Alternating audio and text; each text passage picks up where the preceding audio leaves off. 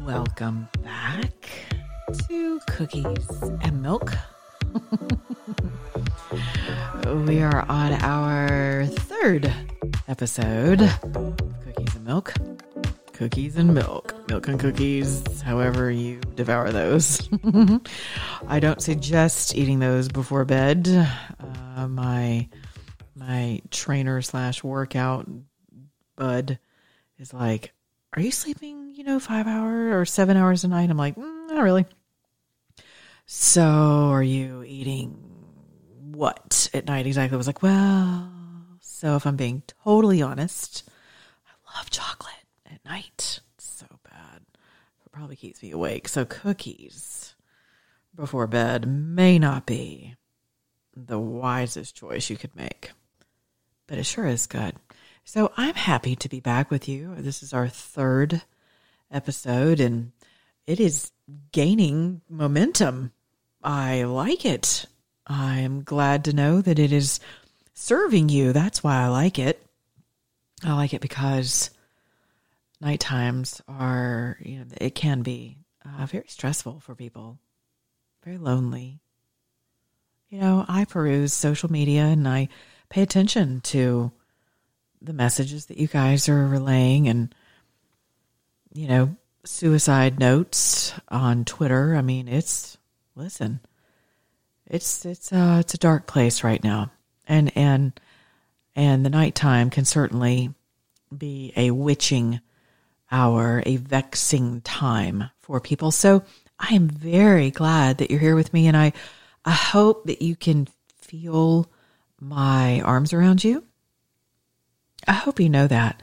I am such a mother. I love being a mother.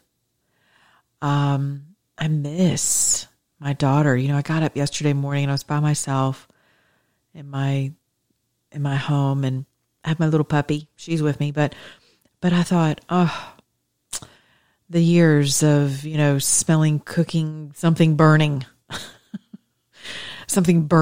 waiting for the fire alarm, and illegible little Crayola notes. And I mean, my daughter was amazing growing up. Oh my gosh. She was just so wonderful and so sensitive to the fact that it was just us. It was just us. I was a widow. I've been a widow for 22 years, and she was never not aware of that.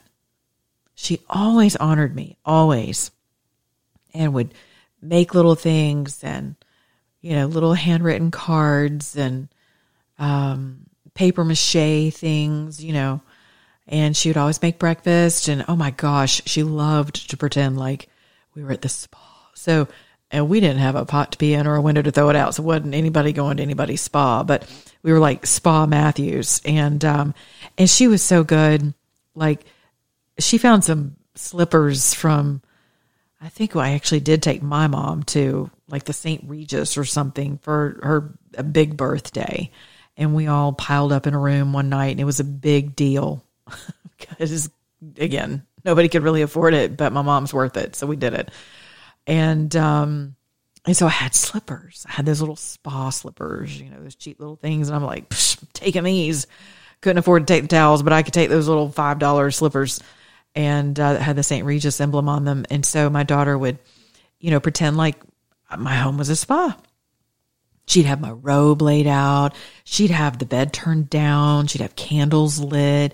She'd have my little slippers by the bed, and bubbles in the bath, and candles lit in the bathtub. I mean, she was just, I was like, who are you? She's so great. And I love her because she has my heart. She has my heart, and she has a servant's heart. And that's how I like to love on my people. Whether it's my man or my mom or my daughter, I love ministering to people, and that is a ministry. Caring for people, hospitality is one of the spiritual gifts. I mean, I'm not saying you need to run a bath for everybody, but I'm just telling you that my late pastor used to say that when he made love to his wife, he was ministering to his wife. I know some of y'all are like, okay, we just went to a really weird place, but no, I love that actually. because it certainly changes the dynamic of things, doesn't it? I mean, instead of taking sex from your other, you are giving and you're receiving. That's a whole other union. It's a whole other dynamic. So whether you're ministering to your loved one,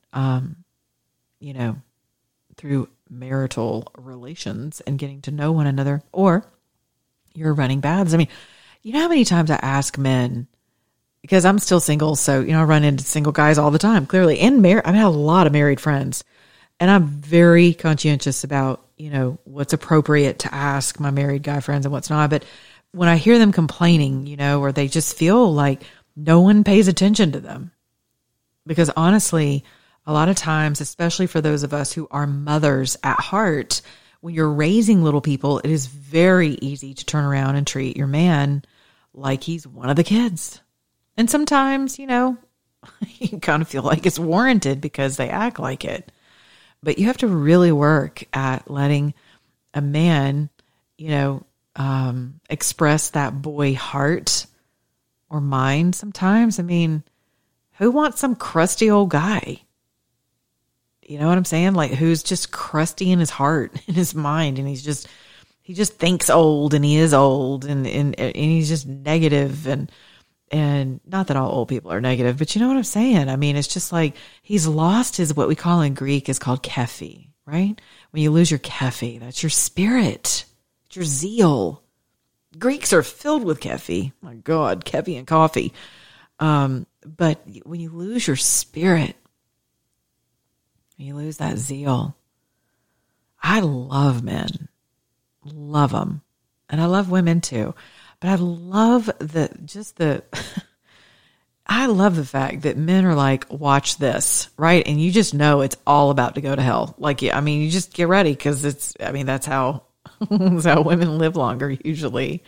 But I love that about men. I don't know why. It's a child. Not a childishness, not to be confused with childishness, but there's a childlikeness about me that I love when I meet a man who still has that childlikeness. But it's really sad when I meet men who are hiding that because their woman has scorned them to death about, you have to be an adult. And it's like, okay. And ladies, I cannot tell you how detrimental that is. And a lot of times that's why your men turn to other women. I'm not excusing it at all, not even one iota. I'm just telling you that when you forget to treat your man like a man, even if and when his boy emerges and you haven't quite figured out how to speak to the king in him or to the prince in him, that's a problem because he's not your child. He'll never be your child. And I promise you, you will be left with only your children if you are not conscientious about that and really start to look at each other in your marriages, quite honestly, as beautiful human beings who have entrusted each other to each other to serve each other, to minister to each other. I love that. And when I say minister, it's like, what does that mean? After Jesus spent 40 days and nights, in the desert with literally the devil, and came out of that victorious, what happened? The Bible says that the angels came to minister to him. He was hungry, honey. He needed some food and something to drink. And the angels came to minister to him. So they took care of him. They fed him. They took care of his soul, took care of his needs. And I think a lot of times we forget to do that. As women, we're not very good at doing that for ourselves. So I was so grateful for my daughter and her sweet little heart growing up to assess. And I think sometimes children from divorced homes, single parent families, ours was due to the death of my husband, but Many of you are single family parents, and you have your kids on occasion. And I think sometimes we forget that our kids, especially in death, they fear the loss of that other parent. And so they're extraordinarily cognizant of your feelings and your emotions. And yes, even in divorced families as well, they are aware of how you feel. If you're prone to, bouts of anger or explosive moments, I know a lot of times my poor daughter, good grief, I had the weight of the world on my shoulders for many years. And I would try to walk out my faith and live in faith and live in trusting God. And, I wrote a book about it. And I failed miserably many times. I just kept failing uphill. It was like a friend of mine calls them uphill avalanches. That's what my life felt like for most of my daughter's little life. It was hard. It was so hard. It was hard. And God was so faithful. He was. And I definitely was not completely faithful like some ladies are. I just wasn't. I wasn't, for whatever reason. I don't beat myself up over that as much anymore, or really at all, because there's nothing I can do to change it. And I do believe that God has forgiven me for the things that I've asked him to forgive me for. I believe that. So, but when you carry the weight of the world on your shoulders, you also carry that in your attitude and your mental fortitude and capacity. Your bandwidth is diminished. It's challenged. Your patience is challenged. And when your children feel, because they feel everything. They're little barometers in your home. They hear everything. They're sponges. And they take in all of your stuff. And my daughter ended up taking in a lot of stuff, mainly because she was afraid that I would go away too, that I would die as well.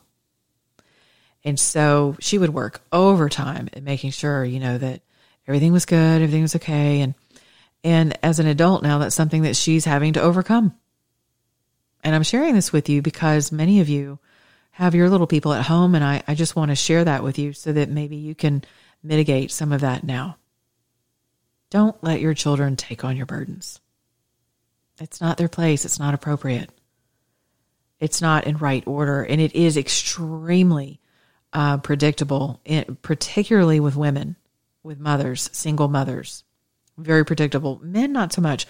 Men, men are men, And I say that lovingly. They don't normally, unless they're alcoholics or they're just abusive by nature, or they're absent, but they don't normally burden their kids with emotional stuff because most men are not super burdened with emotional stuff, if we're being honest.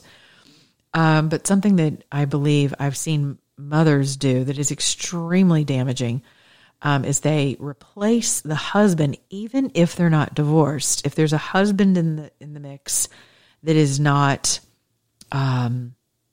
making the wife happy, just not up to par, whatever par is according to that respective woman.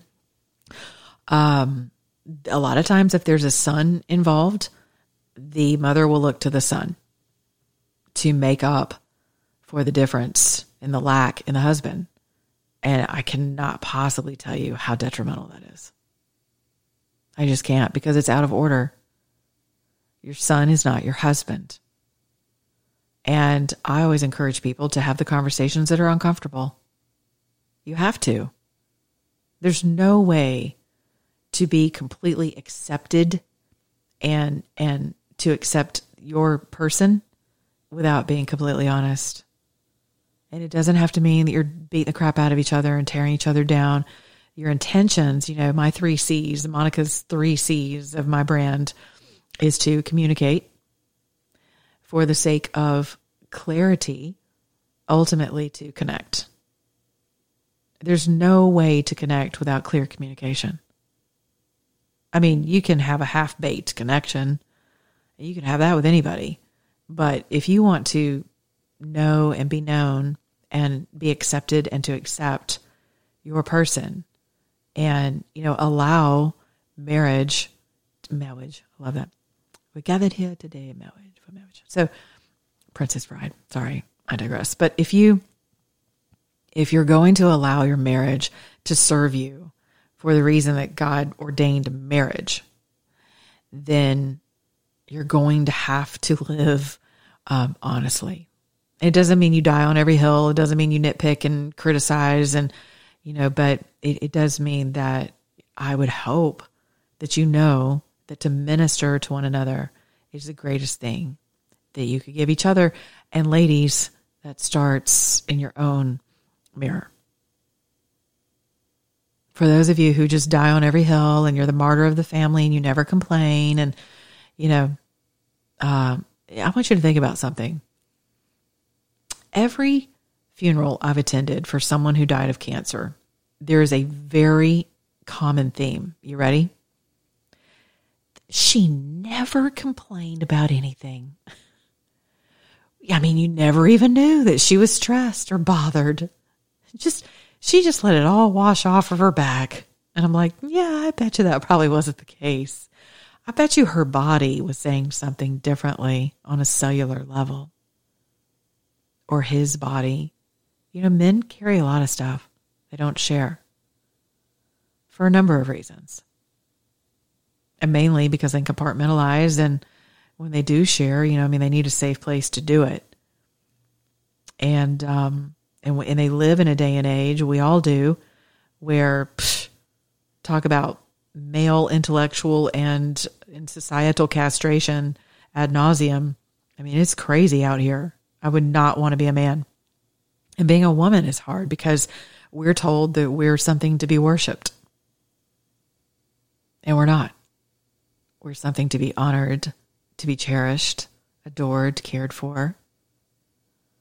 Christ, the husband's supposed to love the wife as Christ loved the church, giving his life for her.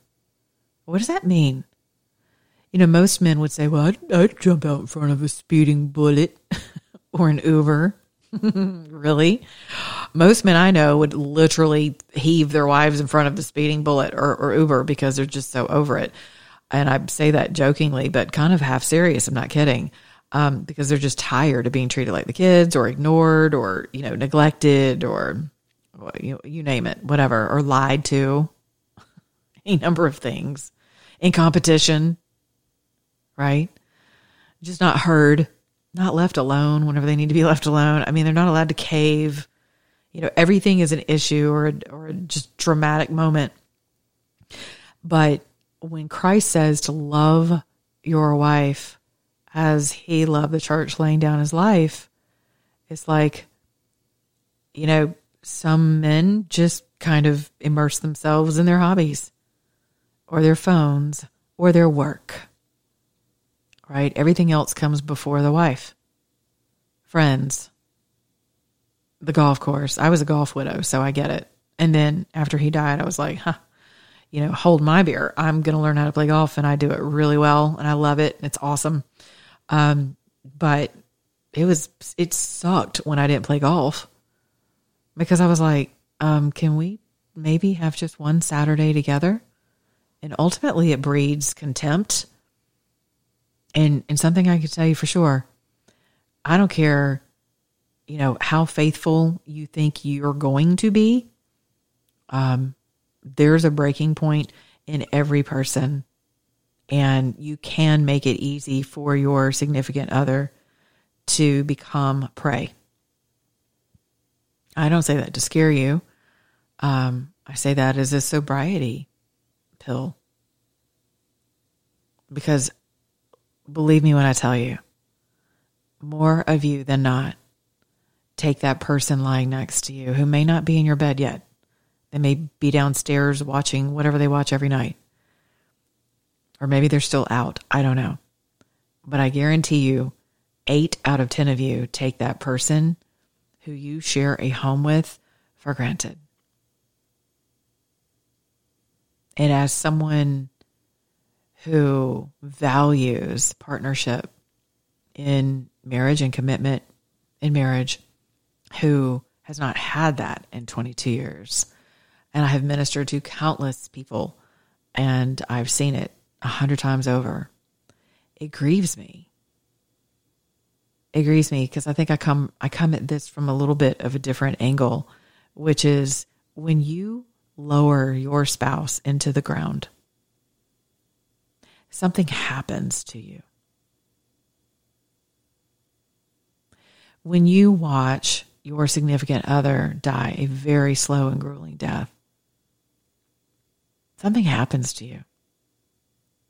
And what you realize is just how fragile it all is and how none of the stuff that you get upset about even matters. And it won't matter. It just won't. Trust me. I hear from widowers right now and widows who are like, especially widowers, which is really interesting. And I it's not because I think people are hitting on me. And if they are, that's fine, whatever. It is what it is. I'm not hung up on stuff like that. But more often than not, men do reach out to say, hey, I'm struggling with, how long does this feeling last? I think I'm fine. And then all of a sudden I'm just knocked over by a wave. And I'm like, yes, that's exactly what grief is like. And a lot of you go through that in divorce too. And you don't take the time to just go through the suck moments. And you fill your bed and your beer glasses and your vodkas and your martinis and your high heels and your Snapchats and your online profiles. You fill all that with stuff and people and moments and escapades and experiences. And ultimately you're laying there in the bed right now, just not really a whole person. Just going through the motions. Feels good. All of your oxytocin, all of your feel-good neurotransmitters are pumping, and somebody's texting and they make you feel good, and maybe they're sending you nakeds. I don't know. Nudes, nakeds. I call them nakeds. N-E-K-K-I-D-S because I'm Southern. And they make you feel good temporarily, but all of that is so futile, and no one wants to feel it. No one wants to feel the grief because it's daunting, and you don't know if you're going to recover. You don't know if you're going to make it. You don't know that if you allow yourself to feel the death of your marriage, the death of your relationship, the actual physical death of your spouse or your child or your parent or your sister or brother or your best friend, you don't know that you're going to survive it. Because 1 minute with grief, you're literally on your back in a very still sea. I think of like the Aegean Sea, which is usual. In little inlets and islands around Greece. It's just beautiful, very still. And all this, like you're floating on your back, right? I love floating on my back in the water and just listening to all the sounds underwater, the life force underwater. I love water. And you're on your back floating, and all of a sudden it's like this friggin' tsunami literally from hell, from across the world finds its way to you. You're just floating 1 minute, enjoying the sun. Everything's great. Life's rolling along. You feel like you've finally moved ahead.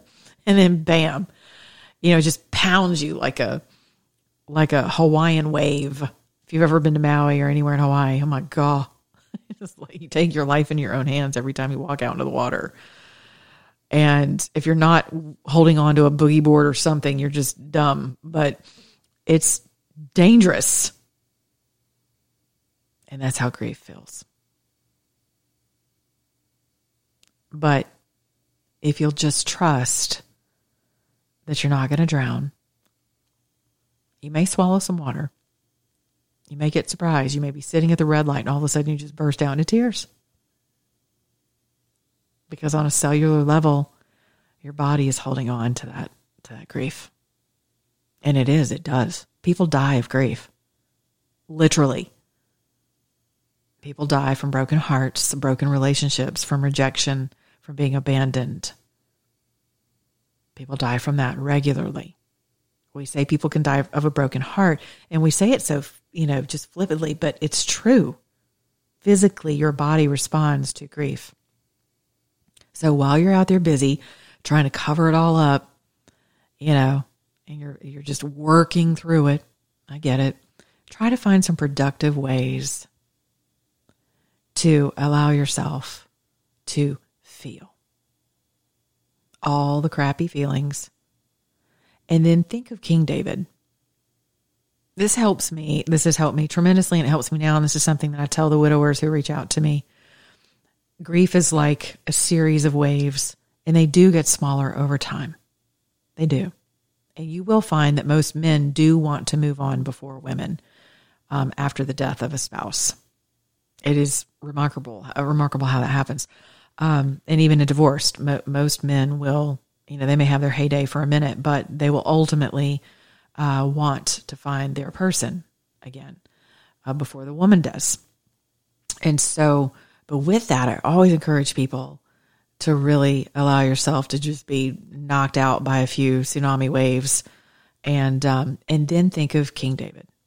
I love this. It's like he did all of his mourning and sackclothing, when he got together with Bathsheba, and he shouldn't have, because she was somebody else's wife, and she was smoking hot, and she was taking a bath on top of a roof, and some of y'all think she was a hoochie for doing that, and whatever. You can think what you want.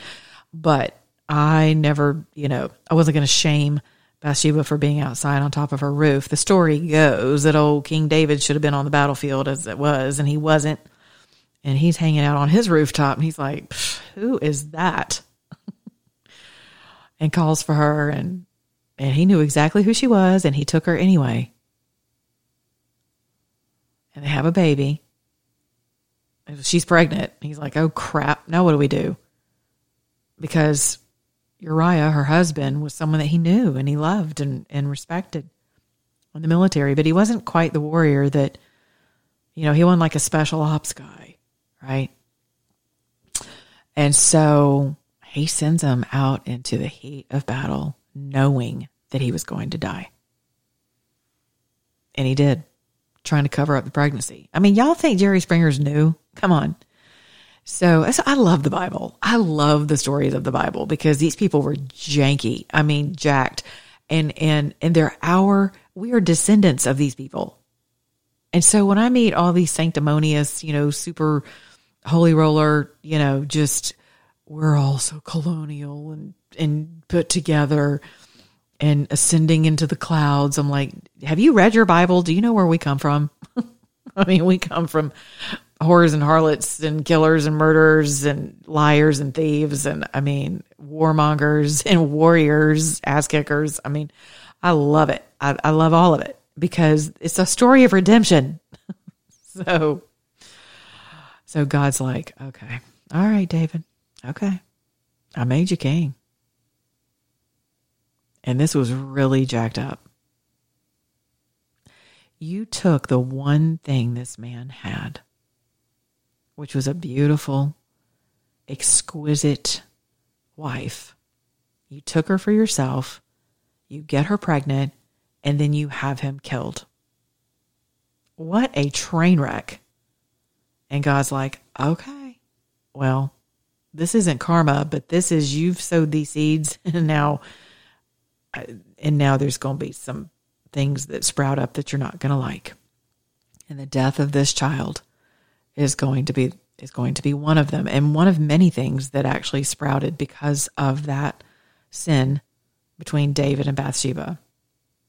I mean, if you remember, one of his other sons raped one of his daughters. I mean, it was just, look, before we ever got to King Solomon, who was pretty friggin' amazing, David had some jacked up kids. And some of y'all are like, oh, I didn't hear from my kids on Mother's Day. Well, go back and read your Old Testament. You might feel a little bit better about your janky kids. So King David is like, not on God's favorite list at this time. And God takes his child. But beforehand, David's like praying, fast. He's not eating. He's like laying just completely prostrate before the Lord. He's like, I'm not coming out. He's wailing. He is begging.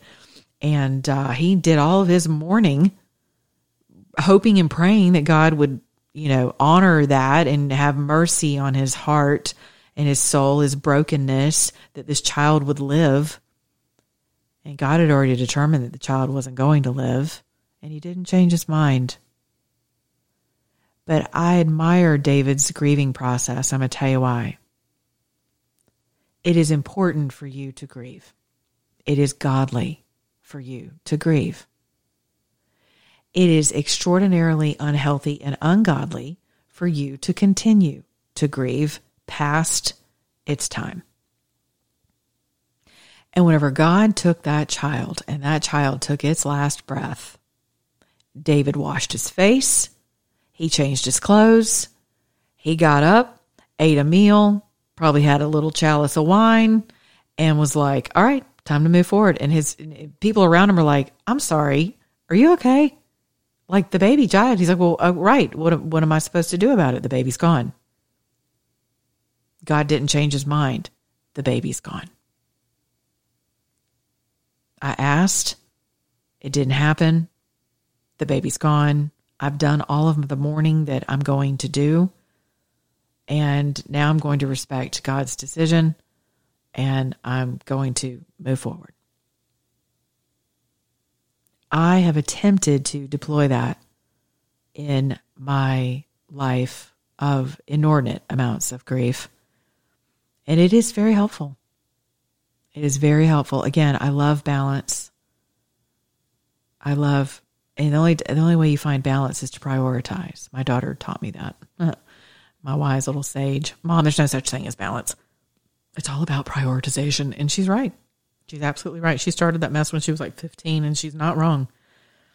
You know, we've got our scales. We're trying to balance and breathe and do yoga poses. And she's like, no. It's called prioritization. Your emotional, spiritual, mental, physical health are all connected, my loves. So it's very important for you to take care of your heart. It's very important for you to take care of those things that grieve you and have hurt you and have wounded you. Things that you've done to hurt others. It's very important to keep your accounts short. Keep them short with yourself and with others. You will sleep better at night. You will stop chasing things and people who are not yours, who will never be for you. They will only take from you. They will only inspire you to take from them. So I want to encourage you tonight as you go to sleep to, again, remember we end every day by releasing people, beginning with ourselves, from the offenses that we hold in our hearts about them. Release them before they ever ask for your forgiveness. And if you just can't do it, ask God to help. And what I do is just say, okay, I'm really about what this person did. But Father, I don't want to carry this off into my sleep. I don't want to carry this at all. So please take this from me and know that I want to forgive.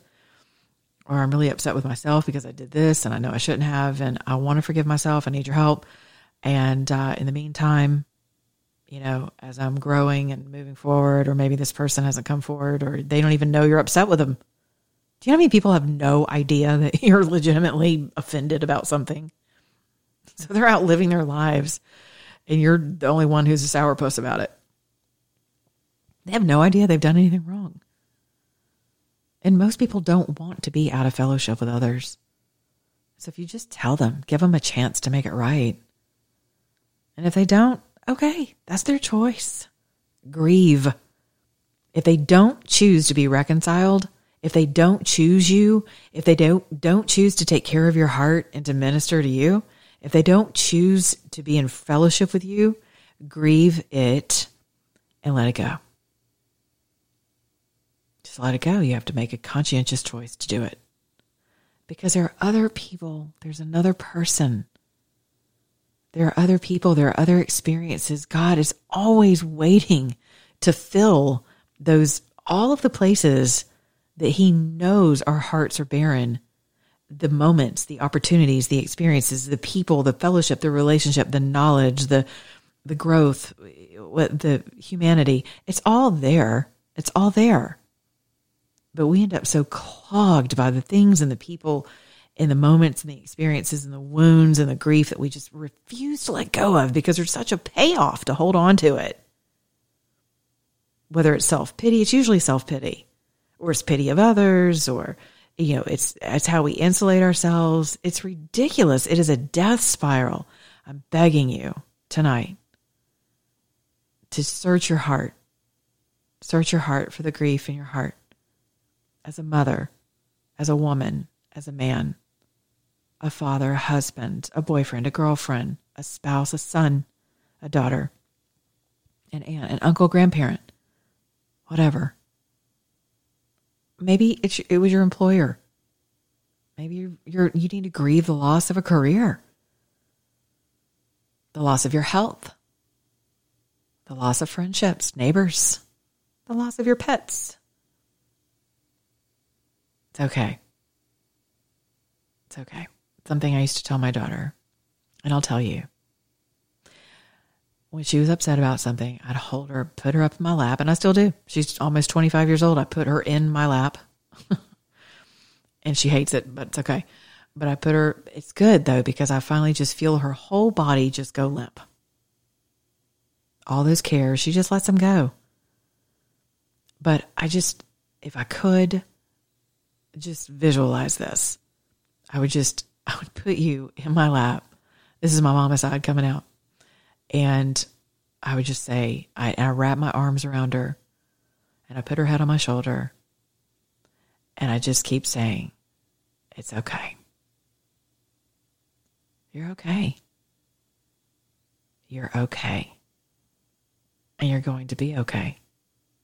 And it is going to be okay. Do you hear me? And that's what I'm saying to you tonight. You're okay. And it's okay. And God loves you, and He sees you, and He wants your burdens, and He wants to heal you, and He literally catches every one of your tears in a bottle. And most of us could start an ocean with the tears that we've cried throughout our lifetime, and that's okay. So I want you to be okay tonight as you go to sleep, and sleep well. Exhale, take a deep breath, let it go. Be grateful. Thank God for His mercy and for His grace, and that He's there to comfort you tonight. He's there with you right now, and that you're safe, you're okay. Hopefully you're in a warm bed. If you need to make peace with the person who lies next to you, do so. Don't wait. Don't delay. Just do it. If you need to minister to yourself, run yourself a hot bath, get up and go pour a warm glass of milk or tea, get back in the bed and snuggle up and go to sleep with a smile on your face. Hold your pillow tight if you're laying there by yourself. And just know that we're never alone. You may feel lonely, but you're not alone. So I pray that God's heavenly angels are there with you tonight, that you sleep well, that you love well, you forgive well. We'll talk to you tomorrow. Love you guys. Cookies and milk. Remember to share the podcast. And bless other people. Thank you for being such a blessing to me and listening. This does my heart a whole lot of good. All right. Until tomorrow. Sleep well, babies. Bye-bye.